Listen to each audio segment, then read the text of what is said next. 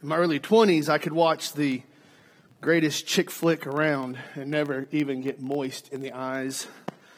And now it's like I see a puppy dog and I just, woo. Thank you, Greg, for leading us in worship. I am grateful that you are here this morning. Hope you have a Bible, something that you can open up or turn on, and that you will join me in 2 Peter chapter 1. 2 Peter chapter 1. Hopefully you got a bulletin when you came in. On the back of that, there'll be some notes that will help guide our time through the Word this morning. So 2 Peter chapter 1. Some of you may not be aware of any of just what's been going on the last couple of months, but there has been a lot of spiritual battle, and there has been a lot of sorrow and grief in this community and in many families inside of this church over the last couple of months. And I just want you to know, as your pastor, I wish that I could come in and fix it. The death, the loss, the sorrow.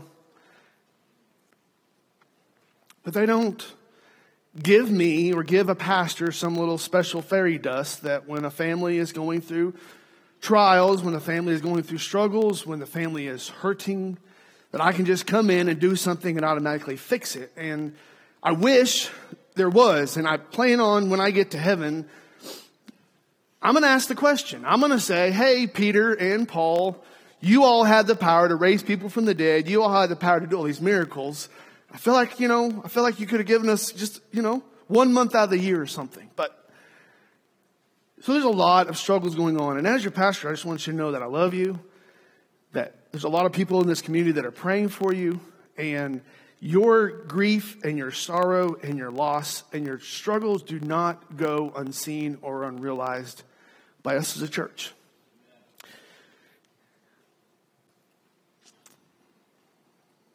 But as I read through Scripture, I'm continually reminded that it's only going to increase. The Bible tells us as the days become shorter towards the coming of Christ, and as the sin continues to ramp up, and as darkness continues to be emboldened, and as they continue to see lostness ramp up and become more aggressive, the Bible tells us that we will continue on an increasing and even a more wretched basis to see death and to be sorrow and to see the effects of sin in this world. And I wish, as your pastor, I could look at you and say, oh, but it's only going to get better from here. But as somebody that reads Scripture like you, all I can tell you is that there is coming a day that it's going to end.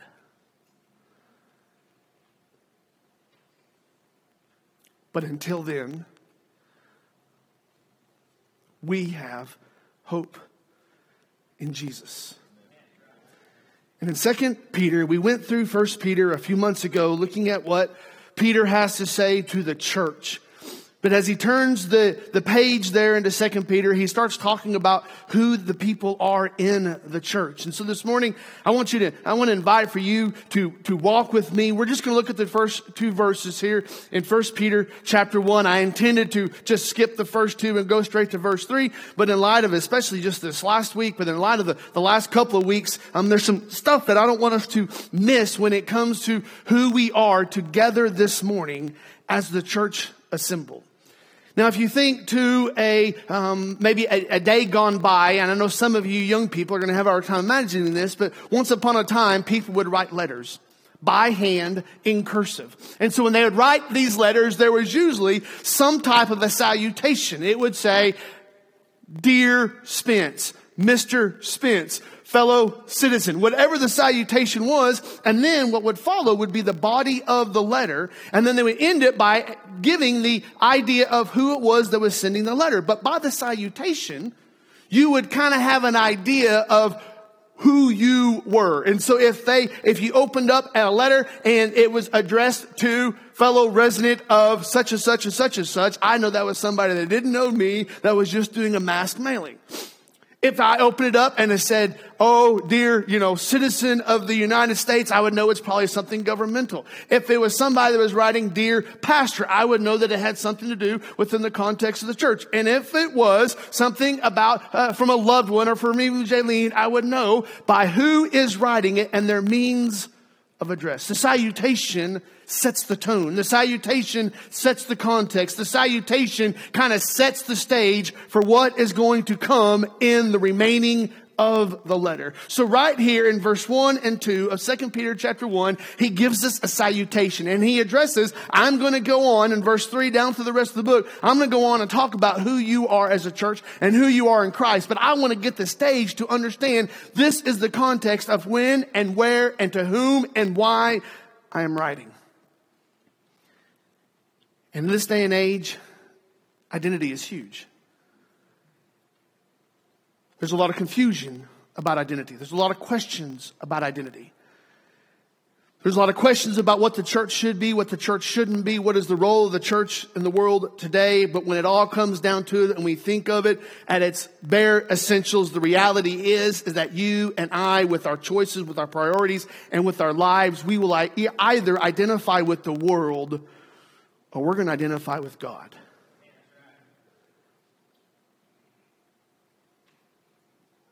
And our identity matters now, just as it mattered yesterday. But as the world continues to become more chaotic, to become harsher, our identity in God is going to be needed more and more and more as the days continue. So this morning I invite you to just look with me in these two verses and just let's look together as a church at what Peter, under the inspiration of the Holy Spirit, has to say to this early church. Remember, if you think back to kind of the context of 1 Peter, he's writing to a church there in what is modern day Asia. And it's a collection of churches, mostly Gentile in composition. They were people that came to faith by the teaching and the preaching of the apostles and the early church leaders. And so these people were Gentiles, and to convert to Christianity meant that they were giving up, sacrificing, sometimes saying, okay,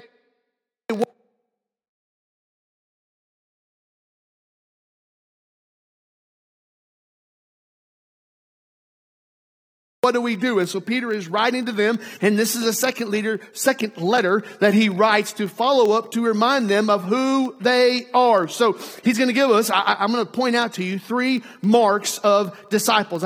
Used to, you would use Christians, but even more today, Christians become such a generic term.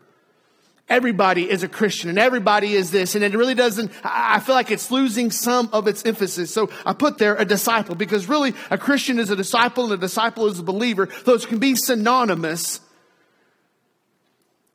But the question is a disciple is following after someone, and every one of us in this room are following after somebody this morning. So Peter wants to kind of set the stage to remind them of who they are. So you see that at the top of your notes, we're just going to look at this as being our identity this morning. If you follow along as I read aloud, starting in verse 1, Peter writes this second letter, and he says, Simon Peter, a servant, an apostle of Jesus Christ, to those who obtained a faith of equal standing with ours by the righteousness of our God and Savior Jesus Christ. May grace and peace be multiplied to you in the knowledge of God and of Jesus our Lord. I want you to see with me just 3 marks that he points to when it comes to our identity. We'll do this quick because we have a lot still to do in morning service. But the first one I want you to see is that we're believers by faith. He says right there at the last half of verse 1, he says, to those who obtained a faith of equal standing with ours. He is reminding them that what unites them, what brings them together, is not because of their political affiliation, not because of their demographic affiliation, not because of the sports teams they play for, not because of the soda drinks that they drink, not because of the color of clothes they wear. They have an affiliation, they have a connection, they have a relationship with one another because they are all believers by faith in Jesus Christ. Now you say, well, why does it have to be by faith? Because the only way that you're going to have a saving faith in who Jesus is and a saving faith for our salvation is by faith.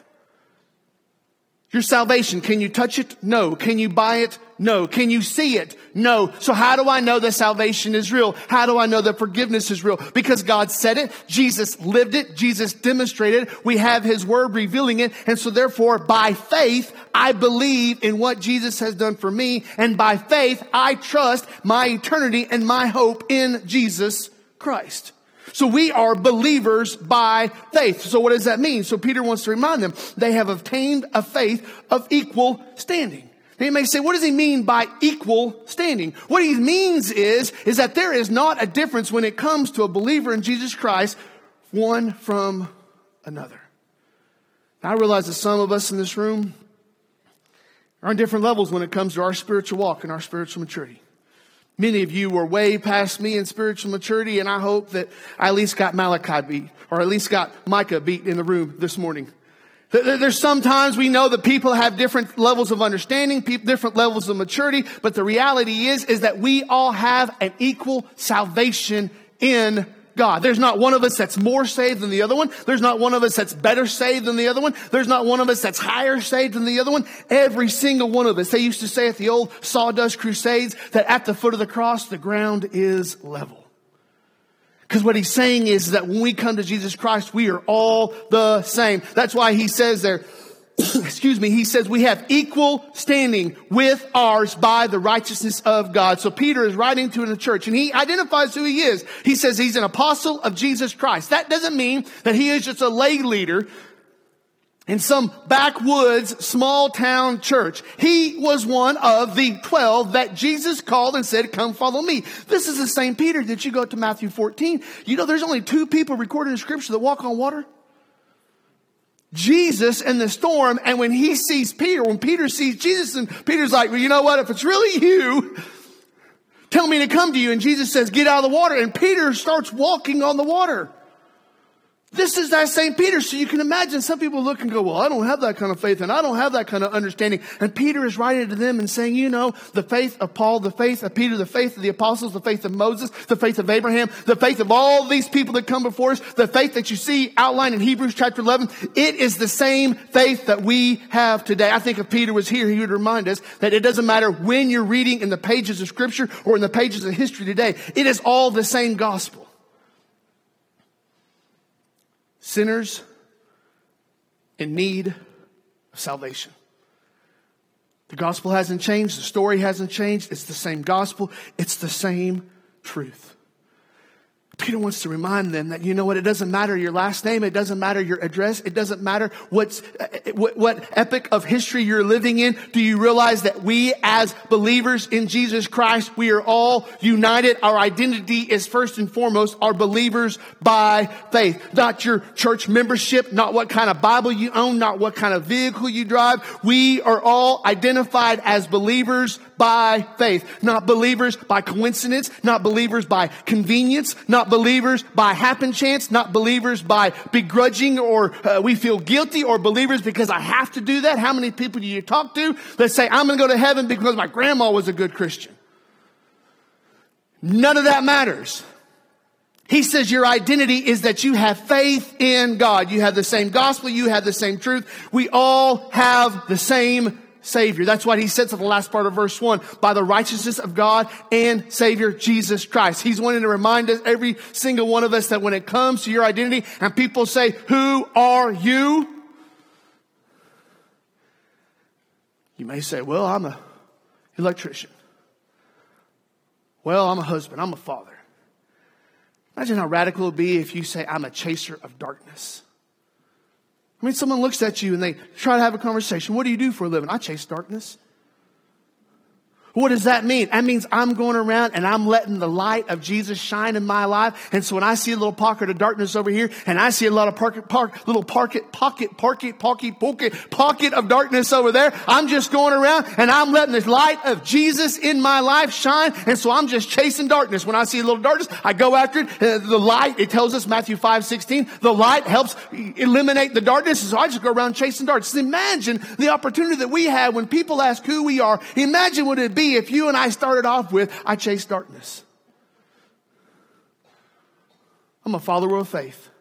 You and I could have all kinds of, not snarky, not judgmental, but you and I could have all kinds of responses to say who we are. You know, my identity in 10,000 years is not going to be father. My identity in 10,000 years is not going to be husband. My identity in 10,000 years is not even going to be pastor. My identity in 10,000 years is going to be fellow believer of Jesus Christ. That's my identity. And he reminds us that we all are believers by faith. Now you may say, well, you know what, Spence? That's easy for you to say. No, he says that every single one of them, he is writing to them and he is saying to those who have obtained faith. Of faith, how? Of equal standing with ours by the righteousness of God. It's one of those things that Peter is reminding them that they are not lesser Christians because they're Gentiles. They're not beneath Christians because they don't live around Jerusalem. They're not second Christians because they got late to the party of this idea of Christianity. They are all still believers in God. And he wants to remind them of who they are. It reminds me back to Acts chapter 4. Peter and John had gone into the temple. There's a lame man there. Peter healed the lame man. The lame man gets up. He's excited about it. Starts a little bit of a controversy. A crowd gathers around. Peter says this is a good time to tell them about Jesus. He shares Jesus with them. And as they're in the midst of the preaching and as they're in the midst of telling them about who Jesus is, the temple soldiers come up and they take him and they go, well, you're going to have to answer some questions, buddy, old pals. And so they grab Peter and John and they take him and they sit him down in front of the council. And I want you to just listen to what it says in Acts chapter 4 and verse 13 about these two guys. It says, now when they saw the boldness of Peter and John, they perceived that they were uneducated common men, they were astonished. And they recognized that they had been with Jesus. You want to know something to be identified by? Not by your paper on the wall. Not by your title on your business card. Not because of what people know about you or how many people have you on Facebook or how popular you are in the community or what kind of service you have. Can you imagine when people look at you and they can tell that you don't know very much, but you know what they do know about you? They can look at you and by your life and by your actions and by your very presence, they can tell that you have been with Jesus. And brothers and sisters, we're walking around here worried what people think of us. And we come in and out of here and we're worried about how people perceive us and we're worried about the optics of it and we're worried about all of these things and being liked by people that don't care and we're being liked by fickle people and we're being worried about what our identity is in front of other sinners. And when he came before that council, the council didn't know whether they had walked. The council didn't know his credentials. The council didn't know his background. His council didn't know about his family. All they knew is that they were common people and they had been with Jesus. What brings that kind of boldness in a person's life is because they're believers by faith in Jesus Christ. So Peter, this very same Peter here in 2 Peter chapter 1, he's writing to them and he wants to remind them that this is a common identity. Believers by faith. But not only that, he gives us a second picture, and that is receivers of grace. Not only are we believers by faith, but we're receivers by grace. You see that the first part of verse 2, he says, may grace and peace be multiplied to you. Now this whole picture, if you go back to Romans chapter 3 and verse 21 down through verse 26, talks about this whole picture of salvation. This whole picture of righteousness. How it is that we are, because of your money. Not because of your possessions, not because of anything else. It is simply all of grace. We're in a day and age of division, and polarization, animosity, competition, slander, malignment. Everybody's trying to get ahead of someone else. Every turn you turn, somebody's got an opinion about something. Can you imagine what it would be like if we were in a society that we were as quick to forgive as we were to criticize? Can you imagine what it would be like if we were in a society where we truly understood what grace was? You see here in the text that salvation is a gift. It's identified as a gift because a gift is not something you buy. A gift is not something that you went out and picked out. A gift was something that somebody gave to you because they knew of what you needed in your life. And so he tells us that the second part of verse 1, it's by the righteousness of our God and Savior Jesus Christ. And then he says in verse 2, may grace and peace be multiplied to you in the knowledge of God and of Jesus our Lord. So he's reminding them that they have all been receivers of grace. Now, what does this grace look like? Well, I'm going to tell you what this grace looks like, and it's radically different than what sometimes we think today. Grace doesn't have strings attached. Grace doesn't have any conditions. It doesn't have any ulterior motives. Grace isn't extended for what it gets in return. Grace is simply given not because of the person receiving it, but because of the person giving it.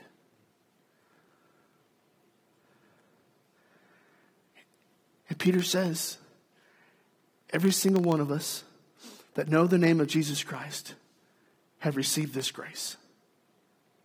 And the Bible continues to tell us elsewhere that then our responsibility is then to give that grace to other people.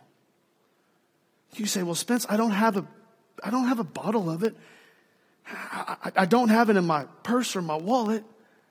I don't have it on the shelf at the house. How in the world am I supposed to take the grace that I've received and give it to someone else? I can't touch it. I can't feel it. I can't do anything with it. And that is where you understand that it's not a matter of a tangible thing that you give, but it's something that you give with your heart. It's something that you give with your time. It's something that you give with your words. It's something that you give with your prayers. It's something that you give with your priorities or your resources. Grace is what you give to other people. And what it is you are extending the love of Jesus Christ to others around you, not because they deserve it, not because you have too much of it, but because as you have been given, you want to give other people. And it's this picture that so many times in the world today, everything is set up for public opinion or what they get in return or quid pro quo. I mispronounced that. Or it's always about the person giving it, wanting the recognition. And brothers and sisters, Peter reminds us, Peter says, not only are you believers by faith, but you're receivers of grace. You all have received the gift of salvation. Every single one of you have been changed by your Creator. That's why he says, in the knowledge of God and of Jesus our Lord, he wants to remind them that the change that has been brought about in them, the reason why they went from death to life, the reason why their sins were forgiven, the reason why they are now considered righteous in the eyes of God, is not because they attained to it, because they did enough homework, because they went through some obstacle course. It's because their Creator looked down from the annals of time and said, I love them so much, I'm going to send Jesus to pay the penalty for their sins. And I love them so much, I'm going to make it possible for them to be right before me through my Son, Jesus Christ. Which is why you see at the last part, we are right through Christ. It reminds us of this grace. This grace is not something that you and I fill out a questionnaire form. This isn't something that you and I have to file for. We are receivers of grace. And what that does is it makes us right with our Creator through Jesus Christ.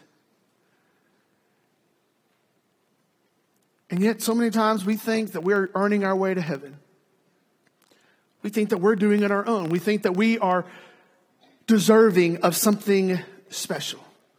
Or we start to think that we can put limitations, and we think that we can start putting where how much is enough and how far should I go. And time again, he reminds us that as you have received, you should give. So not only are we believers by faith, we're receivers of grace, but then this last one that I want you to think about with me is that we are examples of hope. So we're in this world around us. I look at you and say, what is sustaining you? My faith in God? Well, how can you be so nice when you have so much going on? Because I've been given grace, and I want to give grace to others. And then while we're doing that, we become examples of hope. So that's why he says in verse 2, he says, may grace and peace be multiplied to you in the knowledge of our God and of Jesus our Lord. He's telling that these things, now he's not saying go out and distribute it, go out and give it out. Notice the composition of the sentence. He says, may grace and peace be multiplied to you. So as he's writing to that believer, and he knows that they are facing all kinds of persecutions and hardships and struggles. He knows that they have all kinds of questions and they have all kinds of doubts, and all these dark clouds are hovering over them. He knows that they're dealing with sorrow, they're dealing with grief, they're dealing with loss, they're dealing with questionable times, they're wondering what's going to happen in the future. They have loved ones that have gone astray. They have loved ones that are combative. They have problems at work. They have problems at home. The kids won't mind. The husband and wife aren't getting along. He knows all of these things are going on. And so he wants to give them a word of encouragement. And so he looks at them and he's writing to them, and he says, may grace and peace be multiplied to you. And I don't know about you. You obviously by your faces, you don't think about this stuff, but I think about this stuff, and I sit there and go, well, Peter, why does it matter to me? Why is it such a big deal to me that you want to encourage me by saying, may grace and peace be multiplied to me? As I think about it, it's because other people know what I'm dealing with in any particular season of life. And they're watching me because they know I'm a Christian to see how I'm going to respond and how I'm going to act. And they're looking at me to see how I am going to respond to the difficulties of life. And they're looking at me to say, is it real? So Peter says, I want to give you, and I want to encourage you, and I want you to be indwelt, and I want you to be overwhelmed, and I want you to be overflowed with grace and peace in your life, so that when other people look at you, when other people are looking upon this church, when other people are looking at families in this community, when other people see us as the spiritual body here in Wellston, they look and they have a beacon of hope to say, you know what? We know it's real because what they have dealt with and still been faithful. We know that it's real because of what they're going through, and they still smile and they still love the Lord. We know that it's real because of how they respond.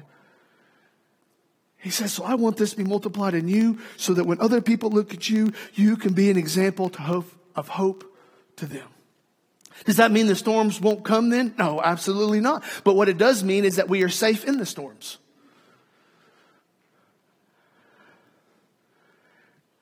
I remember Camber was telling me about the tornado. I may get this wrong. It's kind of coming on the fly, but if I remember right, her shoes were pulled off of her feet. I think they were in the cellar, right, Camber? Is that right? Right. So she was in the cellar. The storm was right going over the top of them, and she is in the cellar, and her shoes get sucked off her feet. Did you ever find those shoes? And I think to myself, I have no idea what that feels like.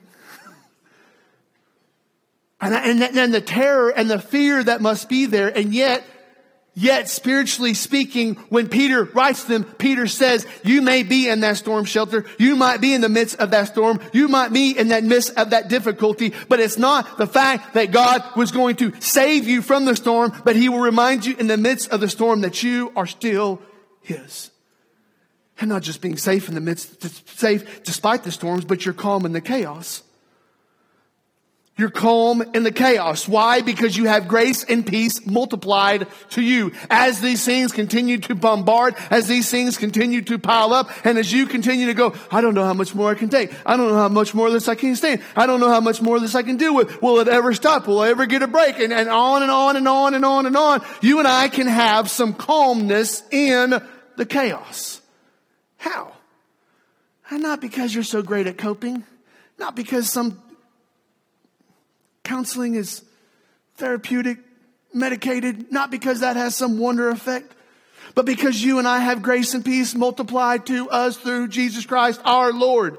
And it says that it's multiplied to you in the knowledge of God. And so when you're sitting there and you know, hey, I don't understand it, I don't get it, but I know that God is still in control, I can have some level of calm in the chaos. But then this last one.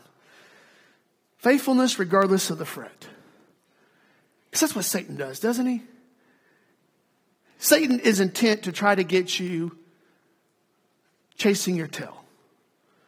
If he can get you in some state of instability, some state of running from one crisis to another. And then next thing you know, you don't have time, or you're not going to take time to look at him. You're not going to take time to rest in him. You're not going to take time to be refreshed by him. You're going from one burning pile to another burning pile to another burning pile. From one sick child to a sick child to a sick child. From one crisis to crisis to crisis. You're bouncing around. And sometimes Peter wants to remind us that grace and peace, the faithfulness, regardless of the fret around us, is because we have knowledge of God. And it says, and of Jesus our Lord. What does that tell me? What that tells me is that I know that however dark it gets, I know that however tough it gets, I know that however many struggles come our way, this isn't the end. And this is not as good as it's going to get. And I know that when the trials and the struggles and the circumstances come, I don't have to depend upon me. Because he's enough. Because he's enough. And so Peter reminds us that we have an opportunity to display that identity, not only inside these walls, we have an opportunity to demonstrate that identity to a watching world.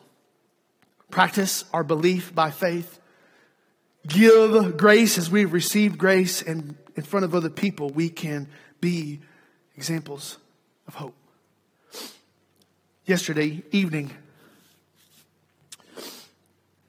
Chad and Adam and I were sitting there and watching a track hoe act like a broom on a dustpan on concrete slab of what was their house. At one point, Adam reaches down, and I don't know if it was a rock or if it's a piece of concrete. I don't know what it was.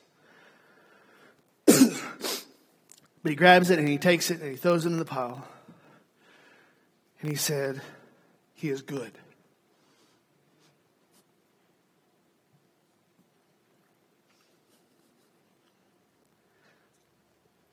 I don't always understand it, but he is good.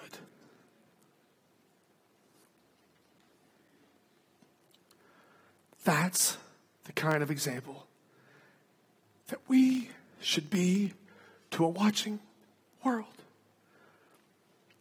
Just as we sang, as Greg led us in singing, just as we will proclaim when the times are good, just as we will smile and say when the times are easy, just as we will be happy to put on social media, oh, God is good and everything is great,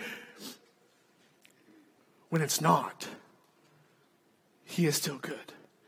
So Peter writes to us as a church, he writes to us as believers to remind us of our identity and our example that we have to be hope to a watching world. So let me quickly get to this good news. So then why is that good news for us today? Why in the world should we walk out and go, well, you know what? That's encouraging on how Peter talks about me. 3 things, and we'll quickly move on. First thing is that God gives faith. Why is this good news? Because here are these 2 verses.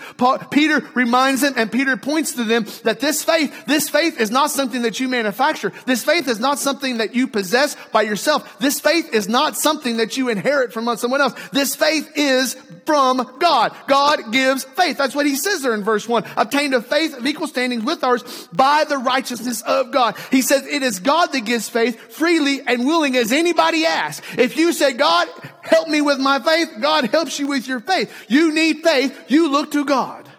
And not only does God give faith, but God gives hope.